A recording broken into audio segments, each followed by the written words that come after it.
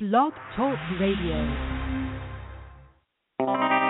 Yo, this is your boy G-Ski Rocks, and this is going out to the lovely, lovely women of the world. I know sometimes you have to make a hard decision, but I want you to think about this.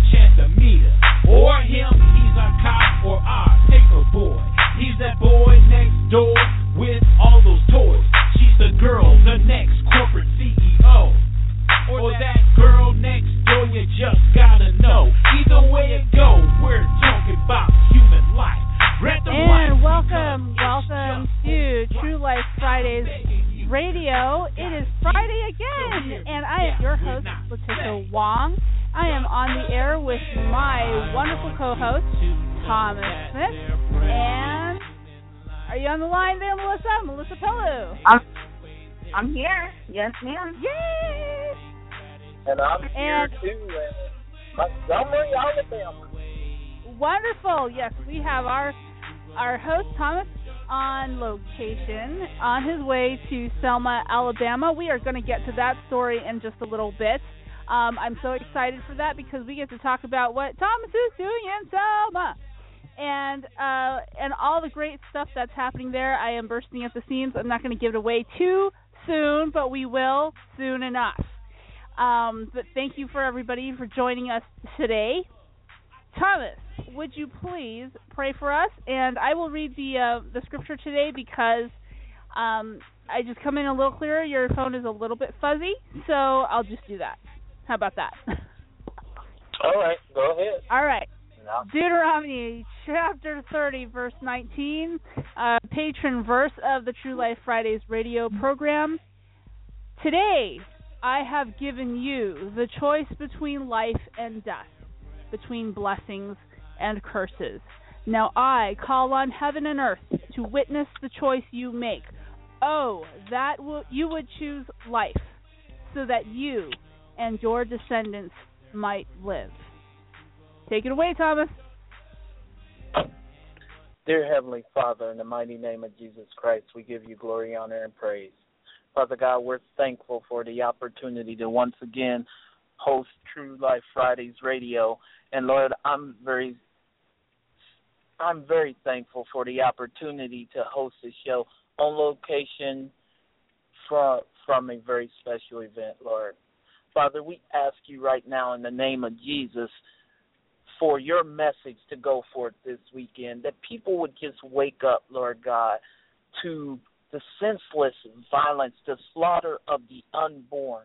And Father God, we also lift up a very special prayer to the families of those individuals lost in the senseless massacre there in Charleston, South Carolina, Lord God. And Father, we thank you for the example of your love that was shown by two individuals who were tragically affected, Lord God, when they made a choice to forgive the man who pulled the trigger, Lord God.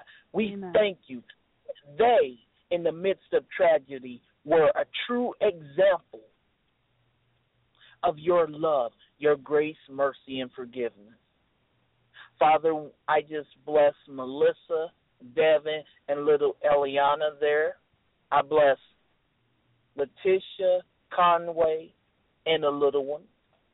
And I just ask you, Lord, to continue to let your favor reign, that you continue to shine on us. We say we love you and we bless you and we thank you for forgiveness of our sins. In the mighty name of your Son, Jesus Christ, I pray. Amen. Amen. Well, yes, thank you for praying for all the things that we'll be talking about on the show, Thomas. It's kind of hard to miss today's headlines. And we're going to save what I was planning to talk about for another day, because I think this the story about the church shooting has gotten let me put it this way. We have had shootings before in the United States. Yep. We have had shootings similar to what has happened on Wednesday. We have had shootings with greater number of people being shot, but Columbine. What? Yes, exactly. Columbine and others. We've had mass murders before, but this one in particular is taken the media and social media by storm, and I think it's for a reason that has nothing to do with the shooting itself. And that, it is a story in and of itself that we're going to explore, but we are going to talk about the shooting because this is True Life Fridays Radio, folks. We are going to talk about that. So just to recap for everybody's information, as if you need to be told, Dylan Storm Roof, is that really his name? I guess it is. What a name. He walked into a church prayer meeting and shot to death 9 people on Wednesday. Now, today, people are trying to fit this guy into the proper box. That's all this is. This is the story that has taken a life of its own. It is people trying to attribute all sorts of things to this young man. He's only 21 years old. And to put him in the proper box, to try to understand him. Of course, I will do the same thing here, but you're going to hear it from my pro-life informed perspective and my co-host's pro-life informed perspectives. There have been rumors he was mentally ill. People point to statements he made that are racist in nature. So is he a racist? People are saying that he's a terrorist. What is he, a terrorist? Is he a racist? Is he mentally ill? Or was he a mentally ill racist terrorist? All of the above. Is he, alternatively, the product of some driving societal force of white supremacy greater than himself?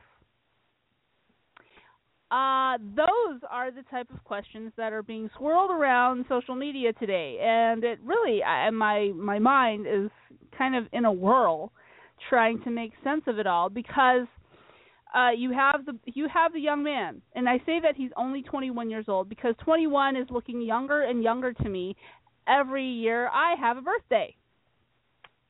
So I don't think that he is quite the mature young man that everybody seems to be thinking he is. I'm not really sure, but he looks, obviously a misguided young man. He's very young. To me, 21 is very young, and I have my doubts as to how cognizant he is of his beliefs and his behaviors, whatever they happen to be. So let's take his words at face value.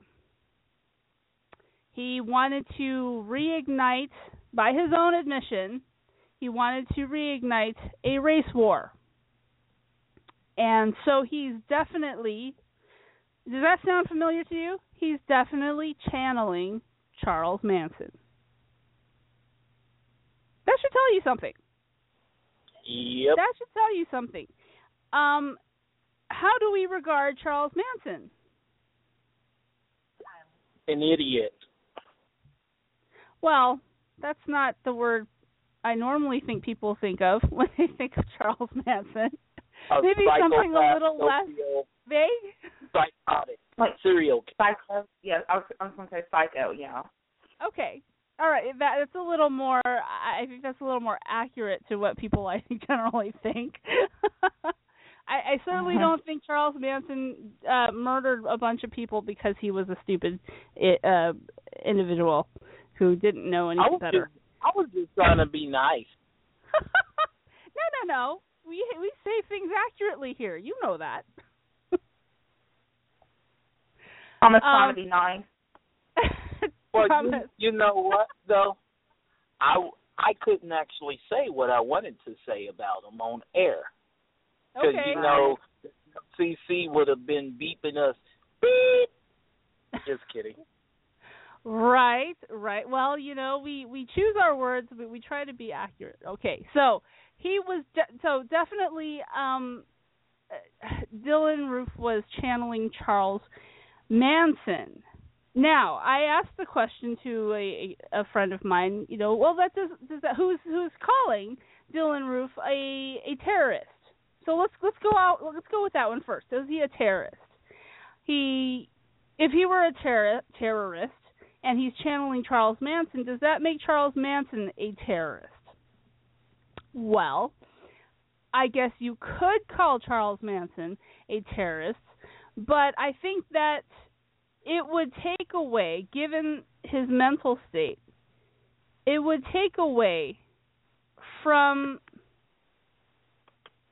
the deaths of the people. I'm sorry, the people who died would have some kind of meaning beyond this senseless, psycho-driven murder. The reason why Charles Manson's murders were so tragic is because everyone regards him as a psychotic guy. He's mentally ill. He's unstable. He's a murderer. He's a killer, but he's insane in that regard. There is something not right in his head, and that's what makes the people who died why it is a senseless death. Why they died for no real reason, no rationality. There's no rationality to that. So so then, if Dylan Roof is a terrorist, that means there was a purpose that makes sense in some way, shape, or form to the people who died. Now, he said he wanted to incite a race war.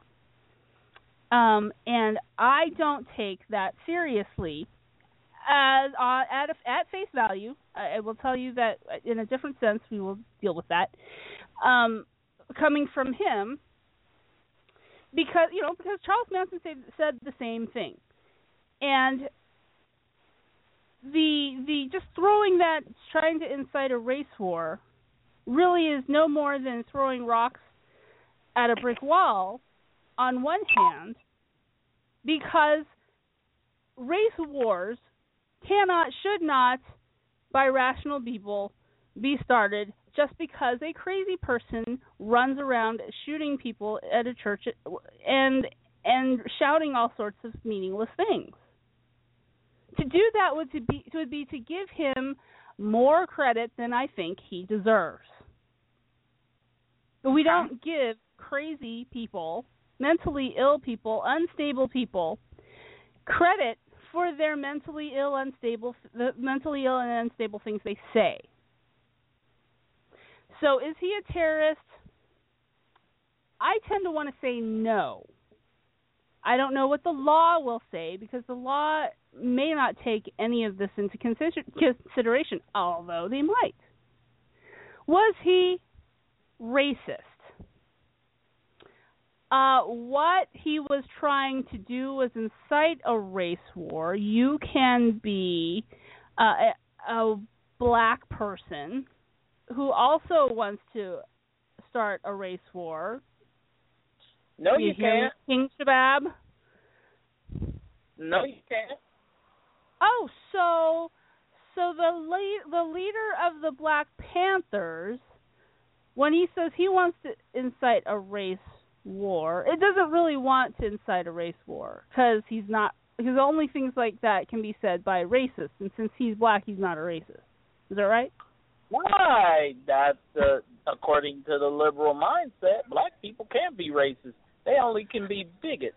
Except that here's the problem. Here's the problem with their flawed logic. Bigotry and racism is the same thing. Mm. It actually is. Because bigotry and racism, they have their roots in the same mind frame. So it's really bad when the truth of the matter is, if you attack someone based on the color of the skin, regardless of your color, that makes you a racist. And case in point, you look at what happened. I think there were a total of maybe 4 or 5 people that died from the knockout game that was played, but there were many hundreds that were knocked out by gangs of black people. But according to the FBI and the local authorities that investigated those incidents, those don't rise to the level of hate crime. Excuse me? How does that not rise to the level of hate crime? Right. They were attacked because they were white. They were also Asian. They were also, I think there was, maybe I'm mistaken, but there might have been somebody of Hispanic descent in one of the victims. Wait. Melissa and Letitia, I know. But is this the example of that white privilege that they're talking about? Could this be that because you get white privilege, that means that what you suffer doesn't get the premise of being what it is, a hate crime? Is that part of the white privilege? What's the word I'm looking for? Is that one of the benefits of white privilege? I can't answer that question, Thomas. You're going to have to ask Rachel Dolezal. Oh, wait. Is she the one that didn't like her white privilege, so she went from white privilege to black privilege? Because didn't she get a full ride scholarship based on the fact that she pretended to be black to Howard University after first suing them because they discriminated against her because she was white? You can't make this stuff up. That was her story. But, according to her, if you ask her, she's black, but she still has white privilege.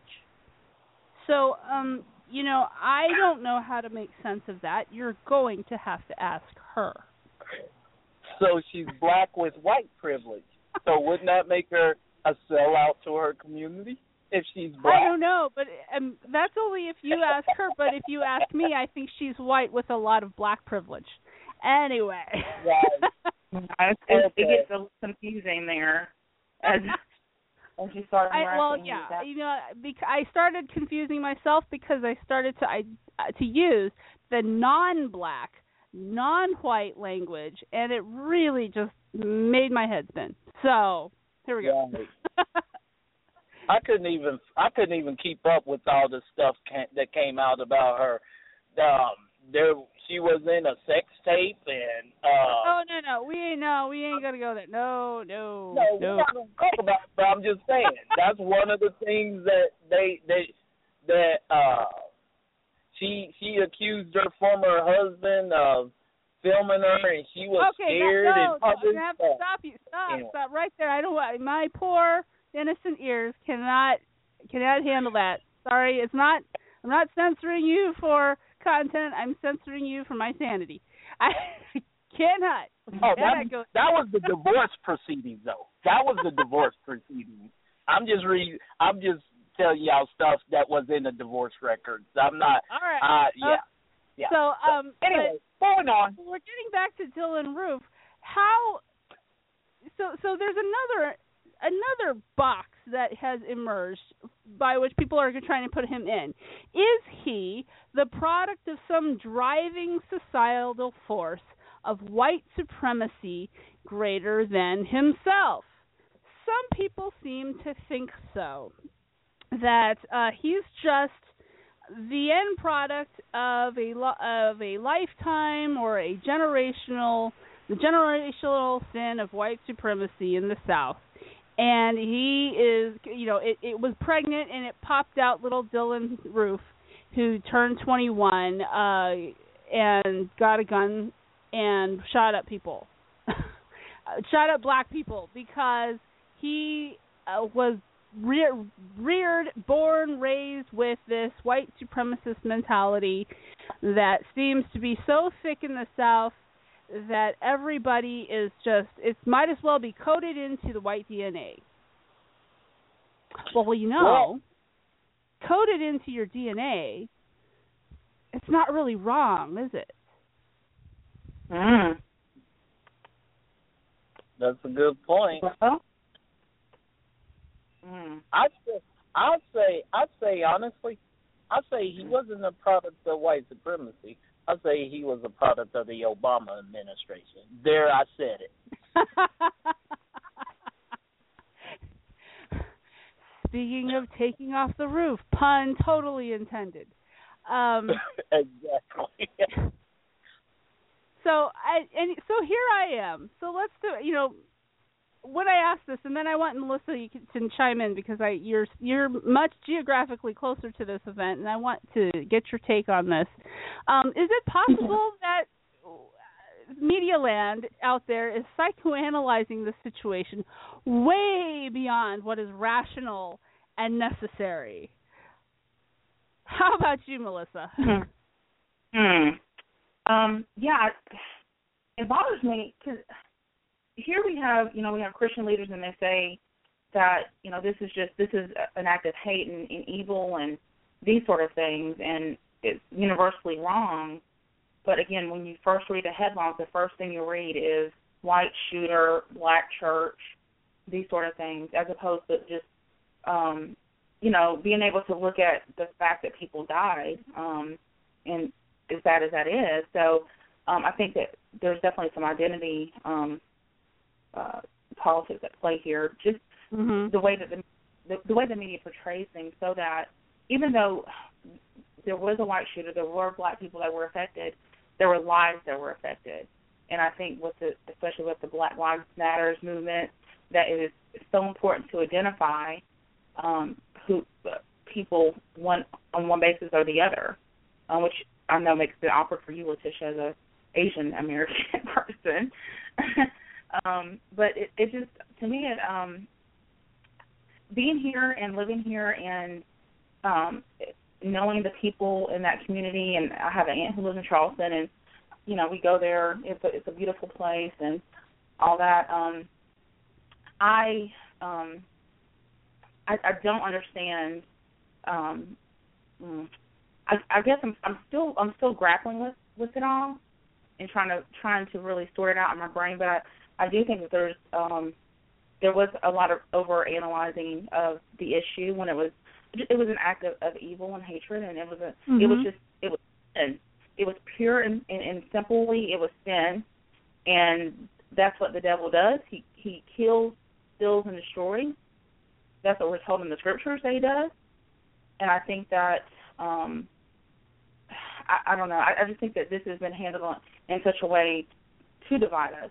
But thankfully, the people of Charleston have not bought into that. They have really come together, and just watching the videos today where the family members are forgiving of the the perpetrator and how they welcomed him into their Bible study, I think that says more than anything. You know? Yes, it does. This young, they did not know, okay? 21 years old, did not know, obviously didn't fit in to an AME Zion congregation, walked into their Bible study.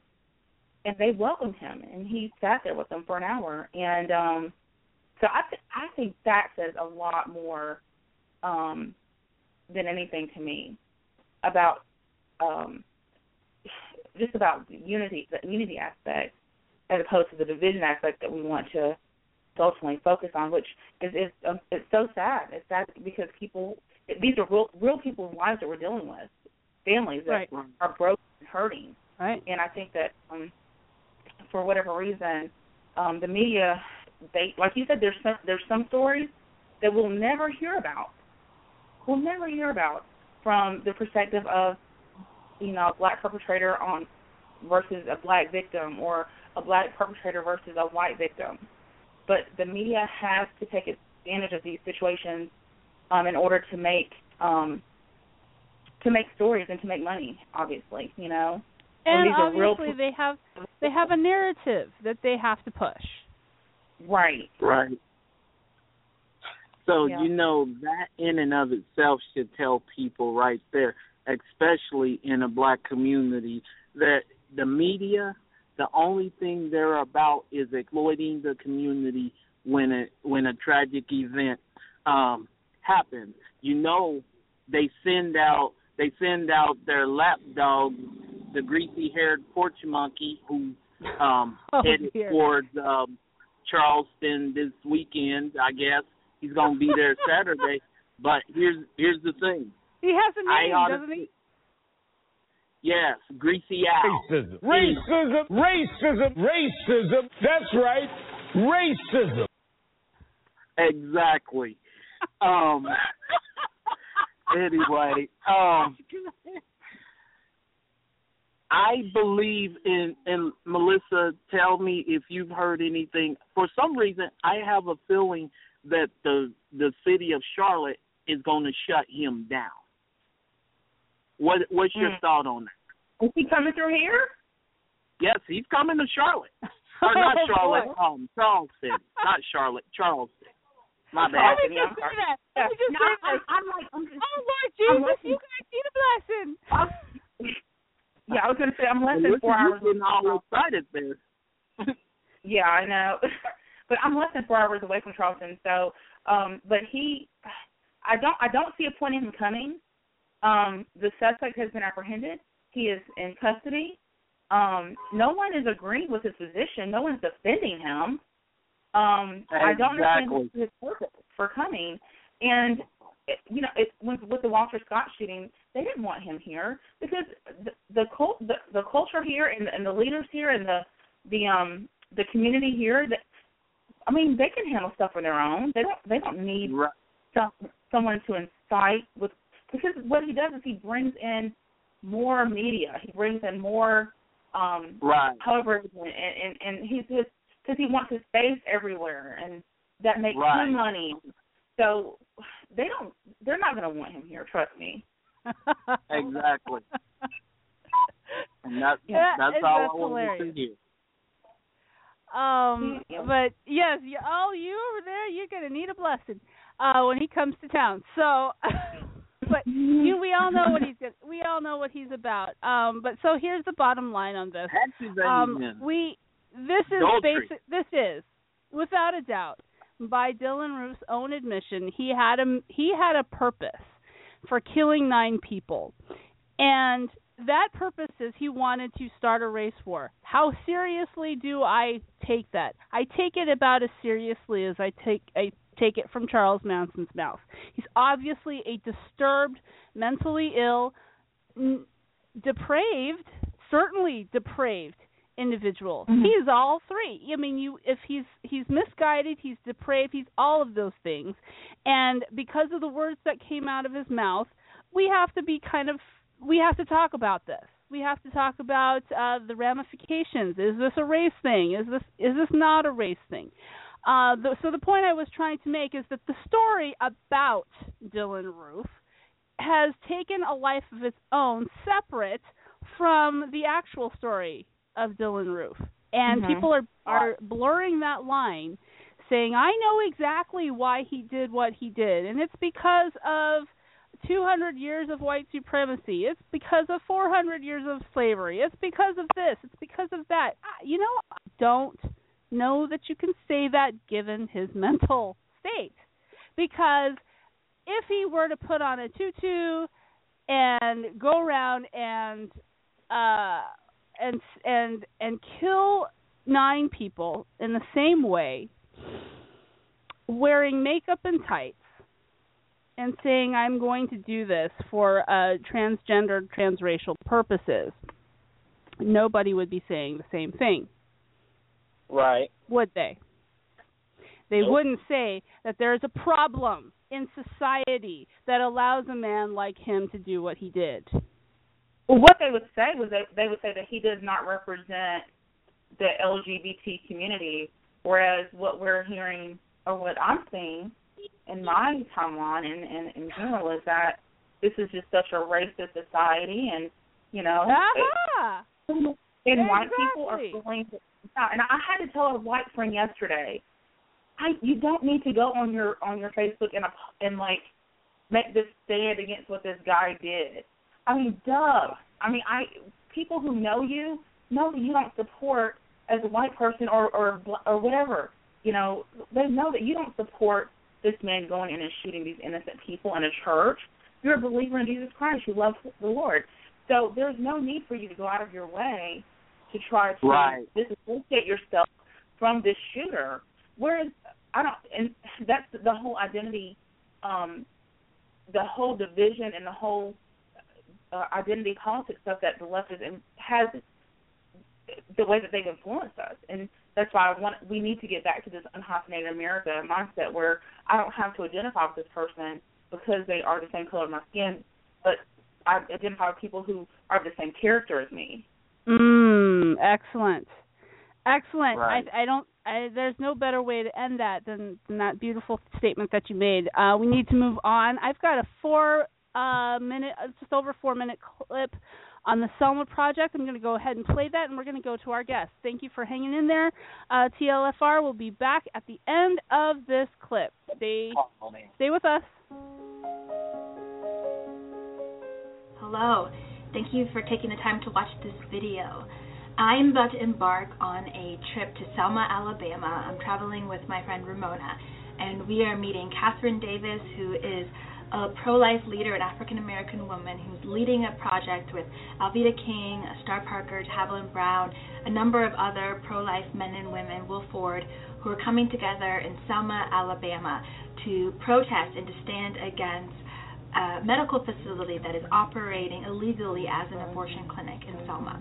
And Catherine has been calling for the governor and those that are in Alabama to look into and investigate this medical facility that is doing a number of abortions each month but is not registered and licensed as an abortion facility. And when you have a medical clinic that is doing abortions but not licensed as an abortion clinic, it really leads to a dangerous situation for women because they're not being forced to comply with safety regulations and inspections that normal abortion clinics would have to comply with. And we saw with the case of Kermit Gosnell how horrible and atrocious it was when there many times in Pennsylvania his clinic had inspections, but it was just looked over and no one really wanted to take action until it was too late, until women had died, until babies were born alive and then murdered. And so we are going to Selma, Alabama. We're going to march over the Pettus Bridge, and we are going to stand for justice. Many of the women that are going into this particular medical facility, this unlicensed abortion clinic, are African American women, are black women. They are the ones that are going in, and they are the ones that are really at risk and at danger for being taken advantage of. And so as African American women who are pro-life, we are going to march and we're going to stand because this bridge is a symbol of hope. It's a symbol of sacrifice and suffering because in the civil rights movement, John Lewis, Dr. Martin Luther King Jr., and many other leaders, they walked across this bridge, and as you know, on Bloody Sunday, they were beaten, they were abused, and now years later, we're still fighting for our civil rights, and the most important civil right that we have is the right to life. If we don't have the right to life, we have nothing. And so as a people, as an African American people, we've made great progress, but still we are suffering because we are dying. Over 16 million black children have been aborted in America since 1973, and the numbers are continually rising. And this is an epidemic. This is genocide. And so as we go to March, we're standing against this. We're calling forth for life. We're calling for the governor of Alabama. We're calling for people in Selma to recognize the injustice of this unlicensed abortion clinic. And we're calling for them to recognize the beauty and the dignity of life. And so if you are interested in this journey, we just invite you to learn more about it. You can go to Facebook, the Selma Project. In addition, we were asking people to sow into this trip financially. There is a cost, of course. We're not getting paid to do this. We're taking our own finances because we believe in the cause this much, and it's worth it.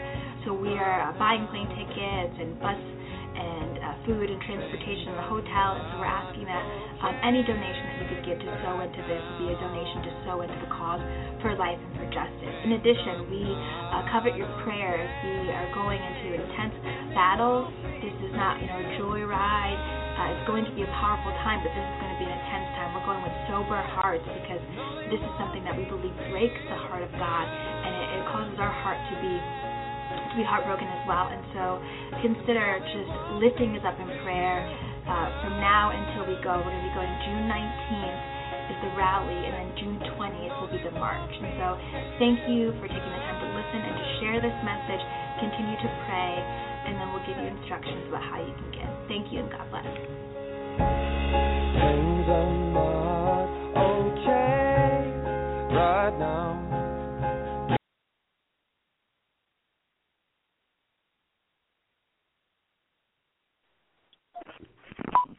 All right, thank you for listening to that video, which I took the audio from, and that is kind of lost my train of thought because I got distracted a bit, but that was about the Juneteenth Rally and March in Selma, and what I wanted to say coming up is that is today. The rally is today. Tomorrow is the march. And our dear co-host Thomas is there, or on his way there tonight for the prayer meeting that is meeting. And my goodness, we have so much more to pray for now. And so tell us a little bit more about the purpose of the march and the rally, Thomas. Would you please? Absolutely. The purpose of the march and the rally is to bring awareness to the different incidents in states that have laws that restrict what abortion clinics and abortionists can do, and how there's been various incidents that have happened to different women of color, and how these states have basically ignored their own laws and allowed the different abortionists, Planned Parenthood, to get away with what they were doing. So basically the hashtag is Black Women's Lives Matter Too. So. Awesome. Why is it taking place in Selma, and who's going to be there? Well, it's taking place in Selma because, as you know, Selma holds a specific historical significance in the civil rights movement. The Pettus Bridge was the bridge that Dr. Martin Luther King marched across with many hundreds and I think thousands of people when they marched across the bridge back in, what was it, Celeste, 1960? So 1965, 64, 65. So, it has that significance in that if I may be able to say, we're bringing significance to a new civil rights fight, civil rights for the unborn, and specifically civil rights for the unborn babies of color. not just black women, Hispanic women, women of color who have specifically been targeted by the abortion industry, who specifically, when there's an incident at the abortion clinics, women of color, it seems like they have a more higher rate of incidents than anybody.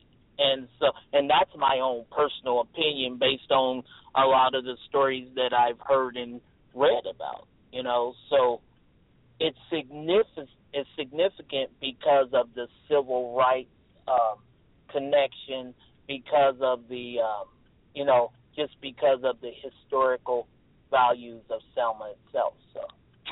Right, and we heard from. Let me give credit where credit is due. The video came from Christine Bennett. Sorry, get it out there.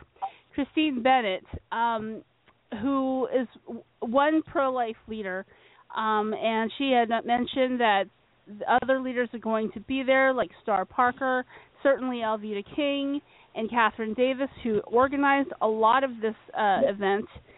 And there is going to be, I think, a growing outcry against the injustice of abortion within the black community. And I'm not only saying there's going to be, I am also saying there needs to be. And there has needed to be for many, many years. And I am so glad that this is taking place. I'm so glad it is not the only event that's going to be taking place. That is demanding that our politicians, our society, the country at large, pay attention to the slavery that is still happening and is completely legal, which is abortion. Right. Well, according to Supreme Court Justice Kennedy, or was it? It was actually Justice Kennedy. He said, we can't overturn Roe v. Wade because Roe v. Wade is the only thing that gives women an equal footing with men here in America. Y'all didn't know he said that, did you?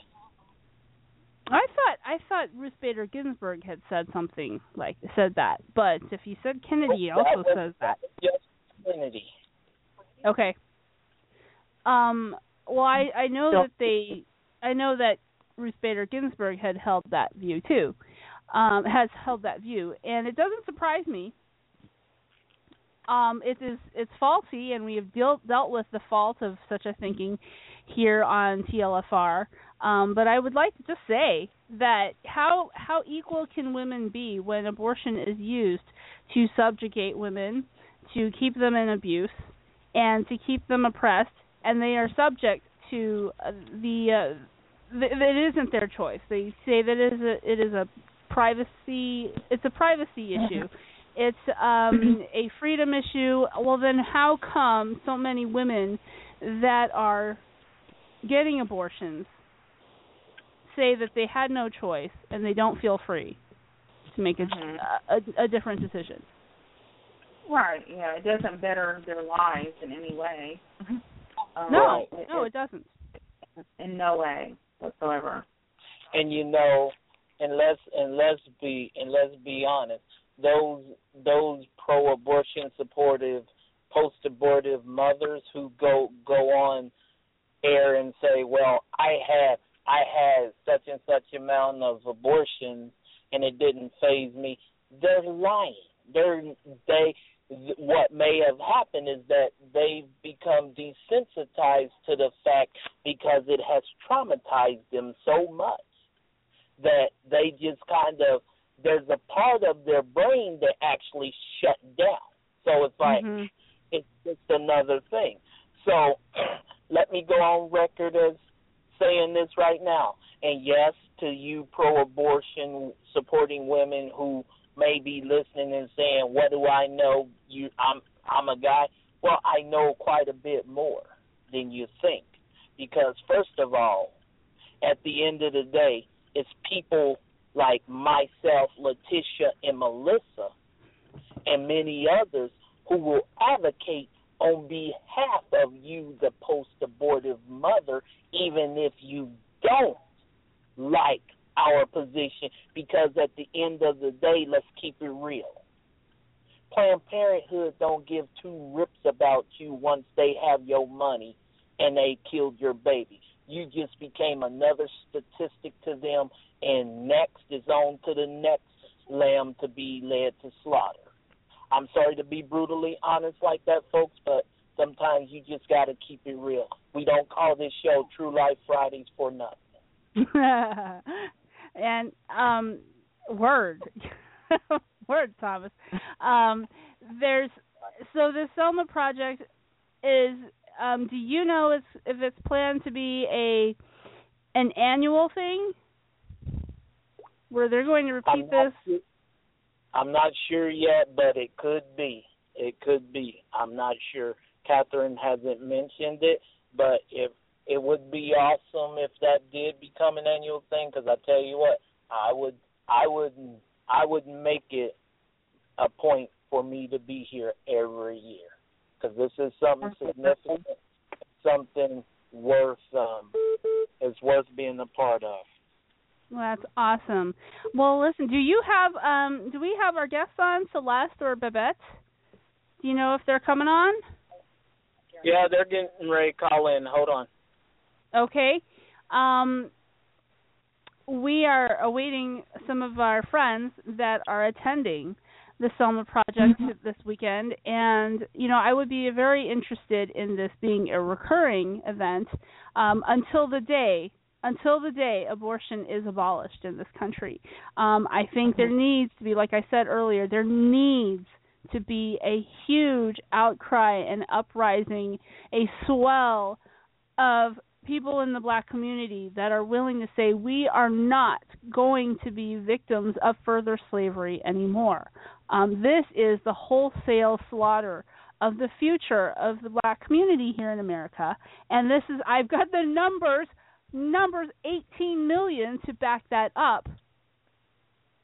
And 56, what is it? 50, I want to say 56% of all the children, all the black children in New York City, more are being killed by abortion than are being born, by about 56%. And that is unacceptable. And here I am. I'm not a black person. Actually, I could be. We can be anything we want these days. I can identify as black if I want to. And there ain't two bleeps you can do about that. This is something that I wanted, that we here at True Life Fridays Radio can't emphasize enough, which is that our society cannot continue to look out the window and say Black Lives Matter and talk about police brutality, talk about white supremacy and racism, and talk about white privilege, and talk about all of these things, and how the black community seems to be oppressed by all these things, whether they're true or not, and yet ignore the solid, numbers-driven statistic of the deaths of the most innocent among us in the black community, and overlook that. 18 million so far. 1,800 a day. I'm not going to trivialize the 1, 2, 3, or several hundred black men, mostly black men, that are killed by law enforcement. It's not even close to that much, but I'm just giving you the benefit of the doubt. However many are killed in scuffles with law enforcement. There's a case to be made back and forth, but when we go in and kill the most innocent among us, right, and don't call that an injustice, while pointing fingers at police officers who pulled on some black girl's hair or something like that, and call that an example of racism, There is a problem. And let me make this into a prophetic thing. And this is the truth. Prophecy not being about what's happening in the future, but the truth of what's happening. If we don't stop trivializing racism by saying, it's racist when a cop pulls on a black woman's hair or black girl's hair, if we don't stop doing that, then real racist stuff is never going to see the light of day. And you're never going to solve the abortion problem. Mm-hmm. I think that human beings, no matter what color you are, reap what we sow. Thomas likes to say a lot. We reap what we sow. We sow discord in our communities. We sow division in our communities. Is it any wonder why our children are dying? Mm-hmm. I don't think there's a way to divorce those two things. Right. Yeah, I mean, it just how are we to be taken seriously with those statistics? How are we, when we shout Black Lives Matter and we push that agenda, how are we really to be taken again seriously? And because we're inconsistent within our own community when it comes to those things, and we demand that respect from outside that we don't do to protect our own from inside. I just think that there could be, because I'm a believer in God and cosmic justice. If you don't like that word, you're fine. I don't like me invoking God. There is stuff that happens. There are consequences, and the consequences of not letting go of this race issue can come back to you, and where you justify, the racism, the real racism of abortion, and you support it. Right. Black pro-deathers, liberal Democrats, you're so busy harping on all these other things that have solutions that take a little bit of if you take a little bit of sense, actually build bridges. First of all, it takes away all your money, so hey, why would you want to do that? On the second hand, pounding the gavel on that end of things causes you to lose your humanity, and therefore you kill your children. I really don't know why people will turn away from that fact, but yeah, I know they do. But let's get back to talking about Selma. I think we have a guest on the line. Hey, welcome to True Life Fridays Radio. Who's this? Oh, and we lost our guest. Hey, how you doing? Hey, welcome to True Life Fridays Radio. Who's this? Celeste. Oh, hey, Celeste. Hey. So, Celeste. Yeah, I had to use Thomas's phone. My phone I think my phone is possessed right now, so I had to use Thomas's phone. So yes. We are here in Montgomery, Alabama, and getting ready to make it happen. Awesome. So what's happening tonight? Tonight is the rally, and it begins at 7 o'clock. And there's going to be much prayer going forward, praise and worship, as well as just talking about the things that are going on within the pro-life movement as a whole, but more specifically what's going on right now, as well as, and my presumption is that we're also going to talk about things to come that we're going to put in place. So it's really awesome. I'm really looking forward to it. I'm so excited. I couldn't wait to get here. Right. Hold on one second. Hold on one second. I'm sorry. All right.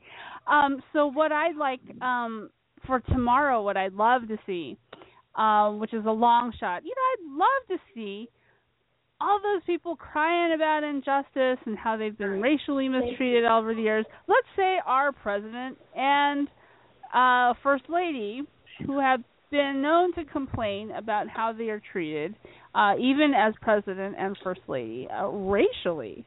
Why, I would love to see them at the march tomorrow. Your stuff out the car. I know I'm probably dreaming, but if they were consistent, I think they ought to be there. What do you think, Melissa? Yeah. I'm sorry, say that one more time. I said that if our President and First Lady were really concerned about the racial problems that are happening in the United States, they would be there with them tomorrow. Absolutely. It's not politically expedient for them to do that, so it doesn't fit into the narrative and the agenda right now, and gun control and all those other things. So, it's Black lives, if they really matter, of course they would be there, absolutely, without hesitation. Hello. I mean, the numbers don't lie. Exactly. Hi, Celeste. You're still on the air. Can you? I'm sorry. Continue with what you were talking about? Where did I leave off? I'm sorry. You're talking about tonight, and you might be planning for some future events that might come out tonight, and then tomorrow is the march. Yes. So yes, the march tomorrow, we begin on the on the Selma side, and we march over to the Montgomery side of the Pettus Bridge, and then the press conference is after that. So there's just a lot that's going to be going on, and I'm just really so very excited about what's coming and the opportunity to inform more people and to bring this up on a larger stage, a larger platform, and just get more people informed and involved, and just making sure that folks know what's really going on. So, because not enough people know what's going on, and also some people are choosing to remain deceived, even in the face of complete truth. Some folks are still choosing to remain deceived and sticking their heads in the sand and not willing to look at the reality and the truth of everything. So, what do you think it's going to take to get? Now, we talked earlier. Let me preface this question. We talked earlier about a certain somebody that is traveling through, and he's coming through Charlotte. He's going to Charleston, and he's going to be visiting the scene of much grief and despair, which is the shooting at the Edmund. What is it called? I'm sorry. The AME Church. Right. It is I have it down here. Mm-hmm. I do. I promise I do. The AME Church, that's right. It was called the Edmund something African Methodist. There I go. Episcopal Church. Uh-huh. And what is it going to take for a person like him to join you at the bridge? Not that he's going to, but what would it take? What do you think it would take? That's a very good and very extremely provocative question. I think at this point, the only thing that's going to get him there for altruistic and not ulterior motives is a move of God, because he's so reprobate. He's so absorbed in himself and the things of his enemy. Of his God, that he won't hear anything from anybody human.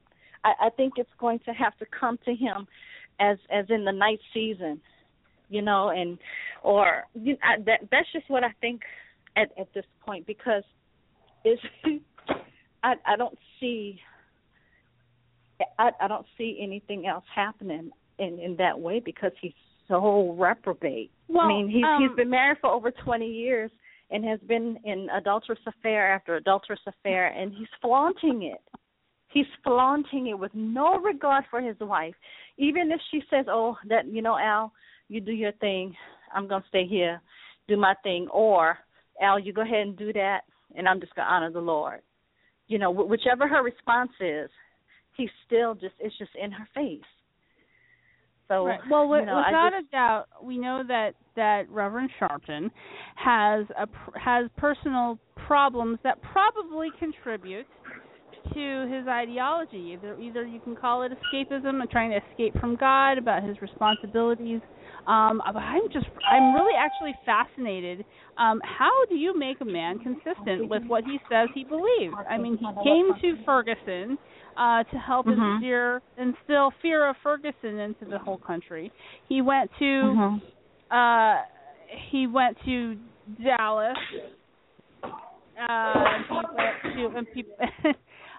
He went to Baltimore, and we all know that Al Sharpton is really for Al Sharpton.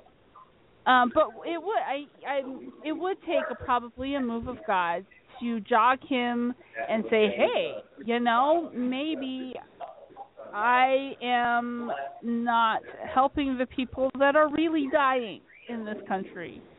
But that's the question. I think I'm going to keep asking that from our guests, because it's a fascinating question for me. What do you think it's going to take for him to show up somewhere where it's not expected and it's not going to gain him any fame? So do we have? So Thomas, do we have Babette on? I am not sure if Babette is on or not, but here is Thomas. Hold on 1 second. Hello, I am back. Hi, Thomas. Yeah, I was wondering if Babette's going to come join us and give her the last civil rights perspective of what's happening in Selma this weekend. Well, she is tired, so she won't be calling in. I apologize. I told her, but she... Huh? Okay. Well, it's to be expected. You guys have been driving all day just to get there. You know what we're going to do? We're going to extend this to a following broadcast. I would love to get the after from... Now we have the before, and get the after from the rally, the Juneteenth rally, and we're going to talk about it on the next True Life Fridays radio. And then, so we're going to call this a day and call next week a part 2. What do you say? I say that would be right mighty exciting. I think it'd be a good idea. You know what?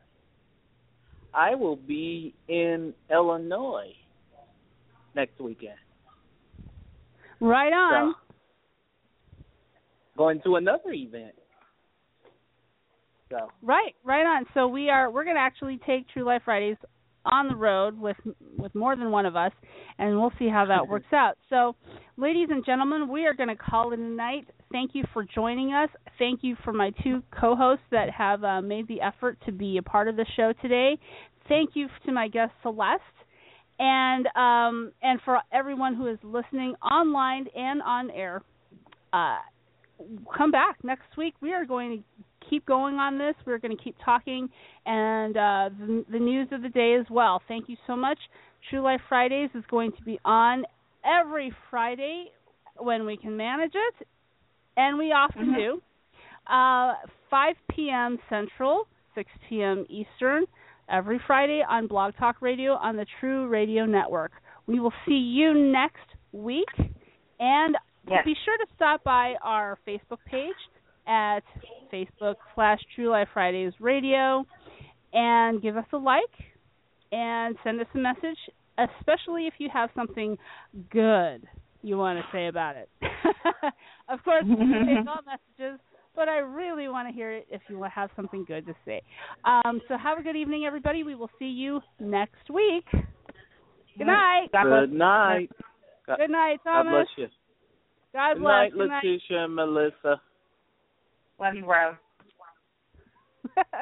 And good night, everybody.